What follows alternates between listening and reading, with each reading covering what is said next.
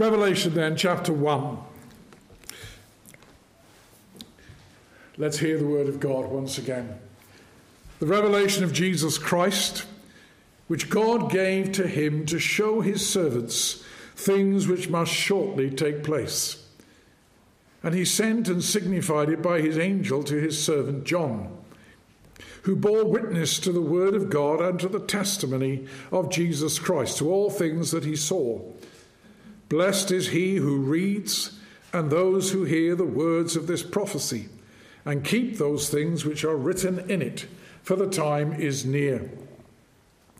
John, to the 7 churches which are in Asia, grace to you and peace from him who is and who was and who is to come, and from the 7 spirits who are before his throne, and from Jesus Christ, the faithful witness, the firstborn from the dead, and the ruler over the kings of the earth.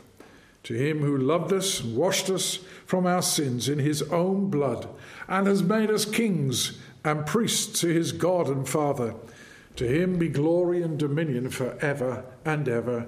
Amen. Behold, he is coming with clouds, and every eye will see him, even they who pierced him, and all the tribes of the earth will mourn because of him. Even so, Amen. I am the Alpha and the Omega, the beginning and the end, says the Lord, who is and who was and who is to come, the Almighty. I, John, both your brother and companion in the tribulation and kingdom and patience of Jesus Christ, was on the island that is called Patmos, for the word of God and for the testimony of Jesus Christ. I was in the Spirit on the Lord's day, and heard behind me a loud voice as of a trumpet, saying, I am the Alpha and the Omega, the first and the last. And what you see, write in a book, send it to the 7 churches which are in Asia, to Ephesus, to Smyrna, to Pergamos, to Thyatira, to Sardis, to Philadelphia, and to Laodicea. Then I turned to see the voice that spoke with me. And having turned, I saw 7 golden lampstands, and in the midst of the 7 lampstands, one like the Son of Man, clothed with a garment down to the feet, and girded about the chest with a gold band. His head and his hair were white like wool, as white as snow, and his eyes like a flame of fire. His feet were like fine brass, as if refined in a furnace, and his voice as the sound of many waters. He had in his right hand 7 stars, and out of his mouth went a sharp 2-edged sword, and his countenance was like the sun, shining in its strength. And when I saw him, I fell at his feet as dead. But he laid his right hand on me, saying to me, Do not be afraid. I am the first and the last. I am he who lives and was dead, and behold, I am alive forevermore. Amen. And I have the keys of Hades and of death. Write the things which you have seen, and the things which are, and the things which will take place after this. The mystery of the 7 stars which you saw in my right hand, and the 7 golden lampstands. The 7 stars are the angels of the 7 churches, and the 7 lampstands which you saw are the 7 churches. Let's pray. Lord, your word says, Blessed are those who hear the words of this prophecy and hear them, and who obey your word. Keep those things which are written. We pray that we may be those kind of people again this night. Lord, we ask that by your Spirit you would teach us more and more of the glory and the majesty of our Lord Jesus Christ and our right response to you. We ask it in Christ's name. Amen.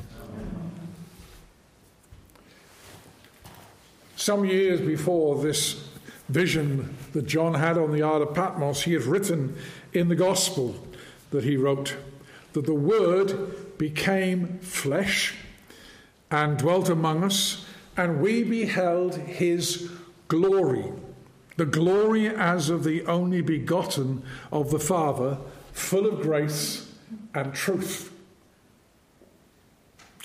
John, no doubt, would have remembered that day when Jesus was transfigured before Peter, John, and James. And they saw Elijah and Moses and the Lord Jesus Christ transfigured before them. His clothes became glowing white as light. And suddenly that voice they heard, "This is my beloved Son, whom I love. Hear him." And we are told in Matthew 17 that the three of them, Peter, James, and John, fell on their faces, overtaken by fear. Now, John and the others had seen the risen Christ on a number of different occasions. They had seen him ascend into heaven when the cloud received him out of their sight. But the last time John had actually seen Jesus was 50, 60 years before this. And now he is on the island of Patmos. And I want us to look this evening at the impact that this vision of the majestic, glorious Christ had upon John, and how that same Christ reassured his servant and equipped him then to be the man he needed to be in order to write the rest of the visions that were given to him of Christ. So let us look then, first of all, at the impact of this vision of the Lord Jesus Christ on John. We're told that it almost destroyed him. He didn't fall down out of respect. He wasn't overcome with joy. When I saw him, says John in verse 17, I fell at his feet as dead. John was totally overwhelmed by this vision that he had had. It made a tremendous physical and emotional impact upon him. It was an awesome sight. It filled him with dread. It filled him with fear. He was shocked. He was shaken. And he fell down as one dead. Had you have been there, there was no way we could have been, but had you have been there, that's the conclusion you would have drawn. He was in a heap on the floor. He had collapsed and was as good as dead. Now, John was not alone in that kind of experience. We could have an account of the similar impact made on men like Abraham, Moses, Elijah, Job, Saul of Tarsus on the Damascus Road. Let me just focus on one or two. Let's go back to Daniel. We mentioned him this morning. And again, in Daniel chapter 10, we did read it, but I didn't draw a great deal of attention to it this morning. But Daniel chapter 10, verses 8 and 9. Therefore I was left alone when I saw this great vision. No strength remained in me, for my vigor was turned to frailty in me. I retained no strength. Yet I heard the sound of his words, and while I heard the sound of his words, I was in a deep sleep, on my face, with my face to the ground. It overwhelmed Daniel. The same is true of the prophet Ezekiel. Ezekiel saw visions of the glory of God. In Ezekiel in chapter 1 and verse 28, we read this.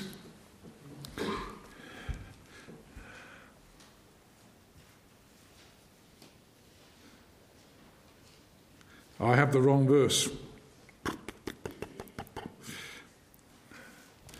Is it 2:28? No. Well, Ezekiel saw the likeness of the glory of God, and he fell down like Daniel with his face to the ground. Isaiah was very similar. In Isaiah chapter 6, he has this vision, and we're told it is a vision of the Lord Jesus Christ. Not in Isaiah, but John himself in chapter 12 and verse 41 tells us that he saw the glory of the Lord Jesus Christ. And what was Isaiah's reaction? We're told in the year King Uzziah died, I saw the Lord sitting on a throne, high and lifted up. The train of his robe filled the temple. Above it stood seraphim. Each one had 6 wings. With 2 he covered his face. With 2 he covered his feet. And with 2 he flew. One cried to another and said, Holy, holy, holy is the Lord of hosts. The whole earth is full of his glory. And the posts of the door were shaken by the voice of him who cried, and the house was filled with smoke. So I said, Woe is me! I am undone, because I am a man of unclean lips, and I dwell in the midst of a people of unclean lips, for my eyes have seen the King, the Lord of hosts. So John is not alone in this experience. The unveiling of the risen, ascended Lord.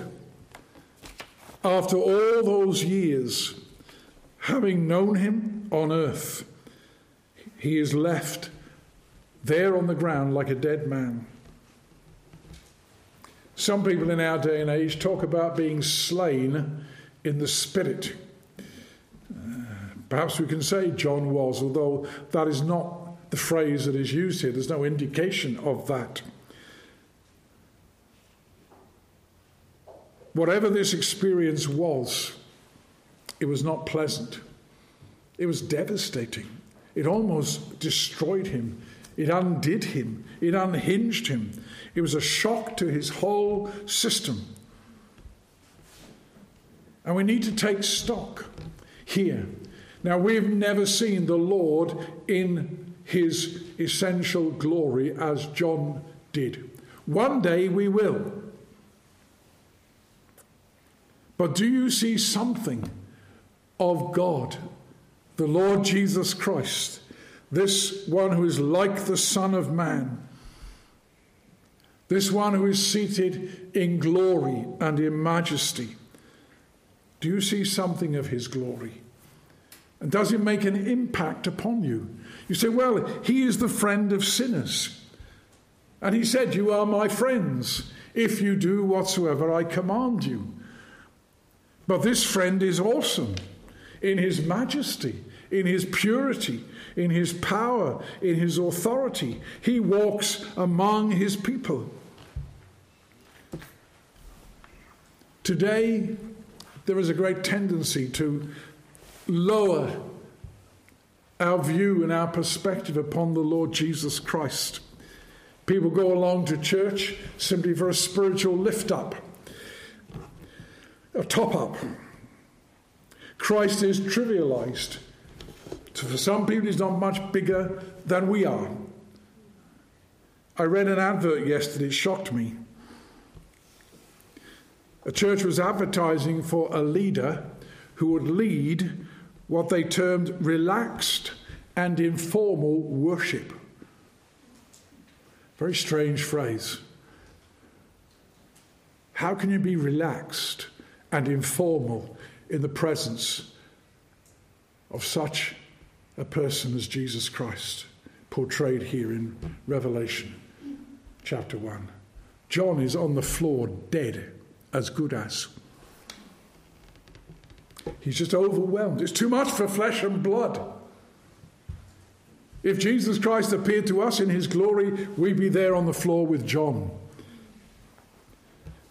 But when you see something of the glory of Christ, you realize, like Isaiah did, something of your own guilt, something of your own sin, your own uncleanness, your own unworthiness. To stand in the presence of this Jesus is too much for us. Until we've seen something of the glory of Christ, we've never seen him really at all. Yet it is the same Christ who, as we read and repeated what I said this morning, he is the one who has loved us and has washed us from our sins in his own blood and has made us kings and priests to his God and Father. And it is only because we are washed clean by the blood of Christ that we can stand, in any sense, in the presence of God, in the presence of Jesus Christ. When will we see Christ in his glory? Would we be so bowled over and overwhelmed, almost destroyed? Well, 1 Corinthians 15 tells us that flesh and blood cannot inherit the kingdom of God. But when our body is transformed and made like the glorious body of the Lord Jesus Christ, and when sin has been purged from us in its entirety, then we will be able to see Christ in his glory. We shall be like him. We shall see him as he is. But I still think it will be an overwhelming sight.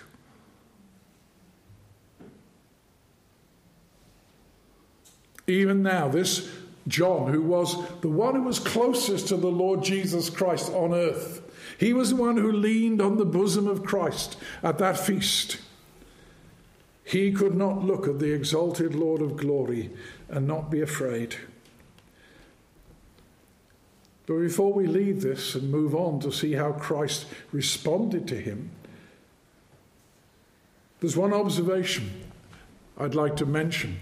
It's not mine, it's an observation that Joel Beakey makes in his commentary on Revelation. He says, John's response at this point, the impact that Christ makes on this point, is very different to that of an unbeliever. This is an apostle of Christ. This is one who is a friend of Christ. This is one who is a servant of Christ. Do you remember our Lord Jesus Christ in the Garden of Gethsemane? Judas and the mob who came with him, the soldiers, the darkness of the night with their lanterns, their torches, and their weapons. They approached Jesus in the Garden of Gethsemane, and Jesus says to them, "Whom do you seek?" And they said, "Jesus of Nazareth." And his response was, "I am." Those two words, "I am." And what happened to them? They staggered back and fell in the dust. They retreated. They run, as it were. They are bowled over in a totally different way. Or again, when the Lord Jesus Christ opens the sixth seal in Revelation chapter 6, verses 15 and 16. The inhabitants of the world are hiding away in caves and the rocks of the mountains. And they are calling on the mountains and the rocks to fall on them and to hide them from the face of him who sits on the throne and from the wrath of the Lamb. It's totally unbearable for them. They must hide away and repel utterly, entirely Jesus Christ in all his glory. But you see, John is different. John is a saint. John is a believer in Christ. He doesn't fall backwards. He doesn't ask the rocks and the hills on Patmos to fall on him in any way, shape or form. He falls as one dead, not because of the wrath of the Lamb that he dreads. He falls down forwards. He falls at the feet of Jesus. He falls as a redeemed, washed in the blood of Christ, a sinner.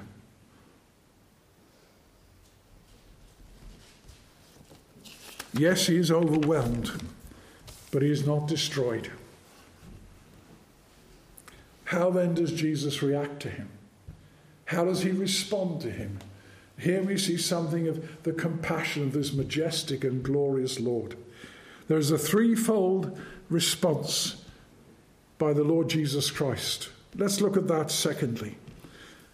It's a threefold reassurance to this aged man of God, his apostle, that shows his love and shows his concern.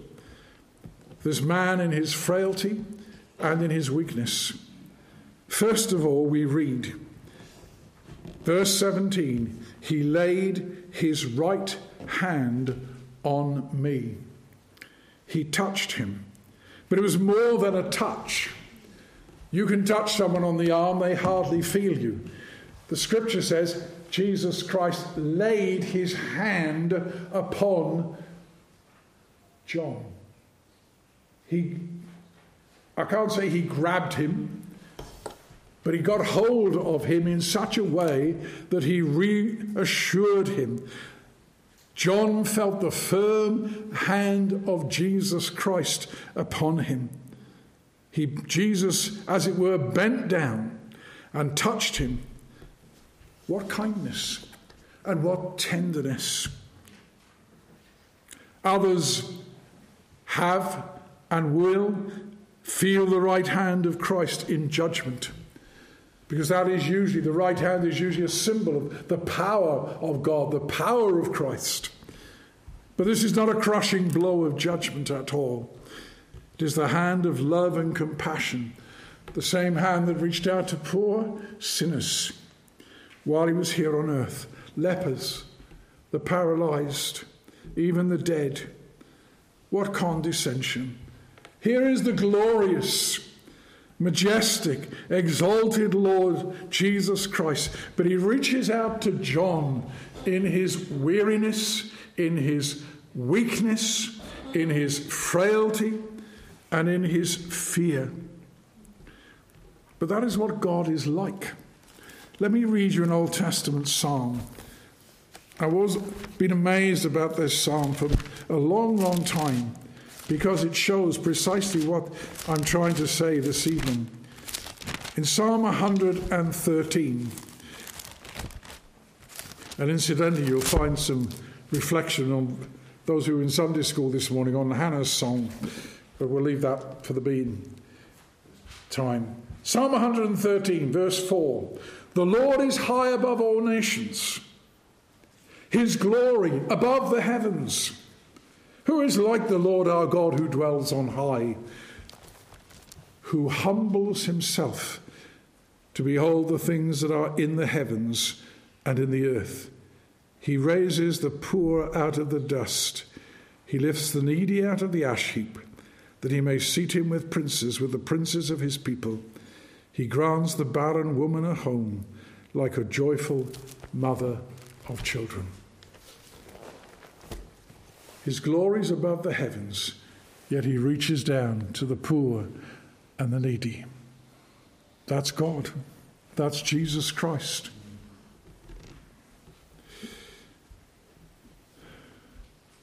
But secondly, we see not only did he lay his hand upon him, he banished John's fears. What were his first words to this man? Having laid his hand upon him, he said, "Do not be afraid." That was the voice that he had heard, and it was like a sound of mighty waters. I don't think it was the same tone, the same volume now. This was a reassuring, firm voice.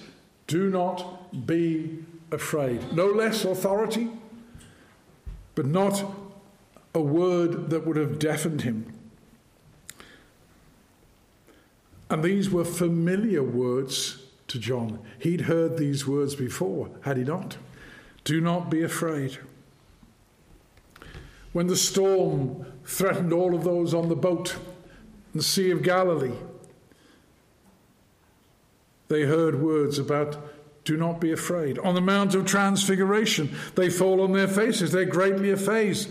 But he touched them and said, "Arise and do not be afraid."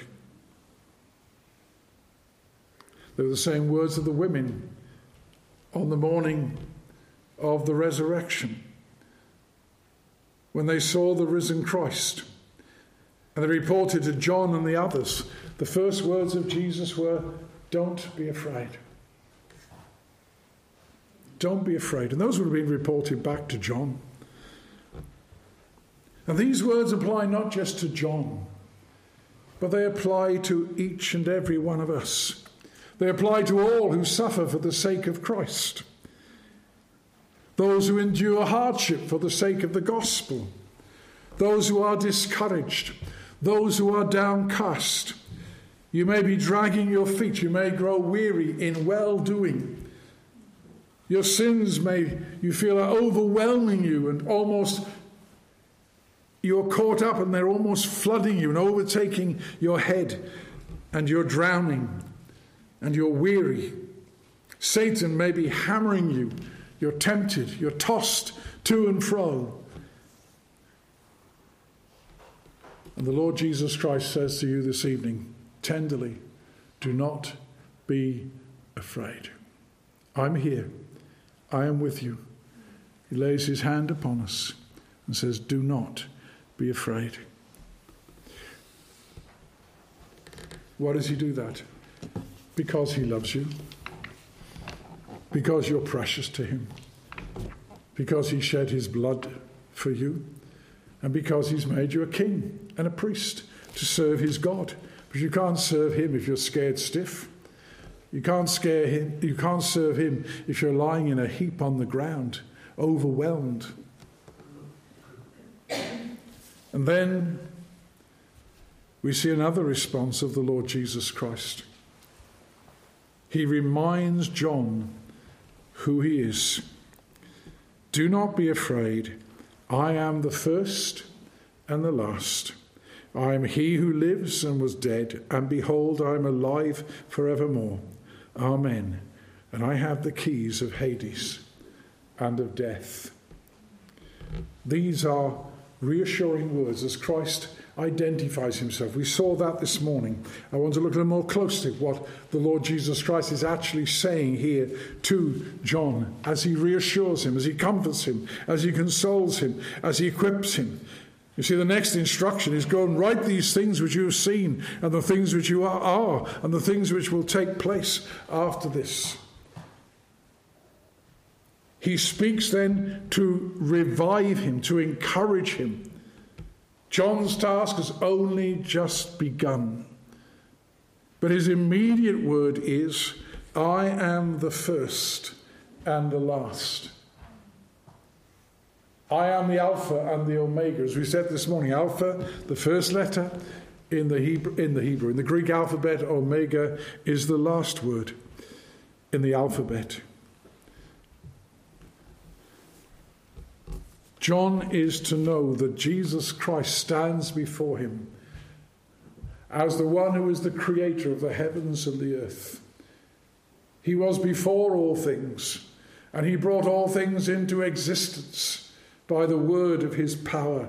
He is the beginning of things, but he is also, at the end of history, the judge and redeemer who controls all events that are going on in history, all the affairs of the nations. And he's doing so on behalf of defending and protecting and bringing his church home to glory. Jesus Christ is the one who has all power over principalities. In Ephesians chapter 1, when Christ was raised from the dead, verse 20, seated at the right hand in the heavenly places, he was put far above all principality and power and might and dominion and every name that is named, not only in this age but also in that which is to come. He put all things under his feet and gave him to be head over all things to the church, for the church, which is his body, the fullness of him who fills all in all. And when Jesus speaks of himself as the first and the last, this is what he is referring to, his all-encompassing authority and power over all things that are happening in this world. What a reassurance to this man. He's fallen down as one dead. He's scared stiff. And then this reassuring voice, I'm the first and the last. And more and more. I am he who lives and was dead, and behold, I am alive forevermore. Jesus Christ, we are told in chapter 1 and verse 7, verse 5, he is the faithful witness, the firstborn from the dead. The firstborn from the dead. He is risen. He is alive, and he is ruler over the kings of the earth. All doubting Thomases, take note. Take note. Thomas, you remember, he wasn't there when Jesus appeared to the other disciples in the upper room. And that phrase has come down with us over 2,000 years, doubting Thomas. Do you really believe that Jesus Christ has been raised from the dead, and that he's alive now? He is the ruler of this world now. He is the ruler of this church and every church that is truly his now. He has power. He has authority. Last week we were looking at John chapter 10. I am the good shepherd who's laid down my life for the sheep. I have power to lay down my life. I have power to take it up again. And then those reassuring words in John chapter 10 and verses 28 and 29. He's given us eternal life, and we will never perish. No one will be able to snatch us out of our Saviour's hands. No one will be able to snatch us out of his Father's hand. We are safe. We are secure. This is the risen Christ. All authority and power has been given to him in heaven and on earth. This is the one who speaks and reassures John. This same Christ is the one who's begun a work of salvation in you. And Paul says in Philippians 1:6, he will bring that work to completion in the day of Christ. He guides you. He protects you. He guides his churches. He protects his church. He protects every individual saint. Fear not, he says. Fear not. Satan is held in check. John Bunyan captured that brilliantly in Pilgrim's Progress. Satan can roar, but he's on a leash. He's on a leash. And he can stretch only so far. It's like a dog on the lead. You hold your dog, and you can't go any further. You've got it on the lead. Satan is on a leash. He cannot harm you. He cannot destroy you. He is the one who has the power of death. And what does Jesus say? I have the keys of Hades and of death. Hades here is not Gehenna. Gehenna is hell, the place of everlasting punishment. Hades is the grave, the realm of the dead. And Jesus is saying, I have power over the realm of death. Here you are, John, you're as good as dead. But no, fear not. I've got the keys of Hades. And I've got the keys of death. You're not going to die. And when you do come to the end of your life, you're not going to be separated from me. I have power over the whole realm of death. He's reassuring John, because John knew, as we know, in Adam all die. The wages of sin is death. Death is a threat. It's the king of terrors. That's how Job referred to it. And death, if anything instills fear into us, it is the fear of death. People don't want to talk about it. They're frightened of it. They have no answer to it. But we have an answer. Christ has the keys of hell, of Hades, and of death. Remember what he said to Martha, I am the resurrection and the life. He who believes in me will never die. Never die. The one who has the keys of Hades and of death. In Revelation chapter 21, when John sees the vision, the new heaven and the new earth, the first earth has passed away, there's no sea. I, John, saw the holy city, New Jerusalem, coming down out of heaven from God, prepared as a bride adorned for her husband. And I heard a loud voice in heaven saying, Behold, the tabernacle of God is with men, and he will dwell with them, and they shall be his people. God himself will be with them and be their God. And God will wipe away every tear from their eyes. And then notice what it says in verse 4. There shall be no more death, nor sorrow, nor crying. There shall be no more pain, for the former things have passed away.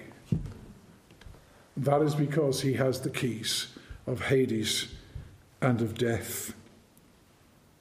It means he can lock and unlock the door as he will.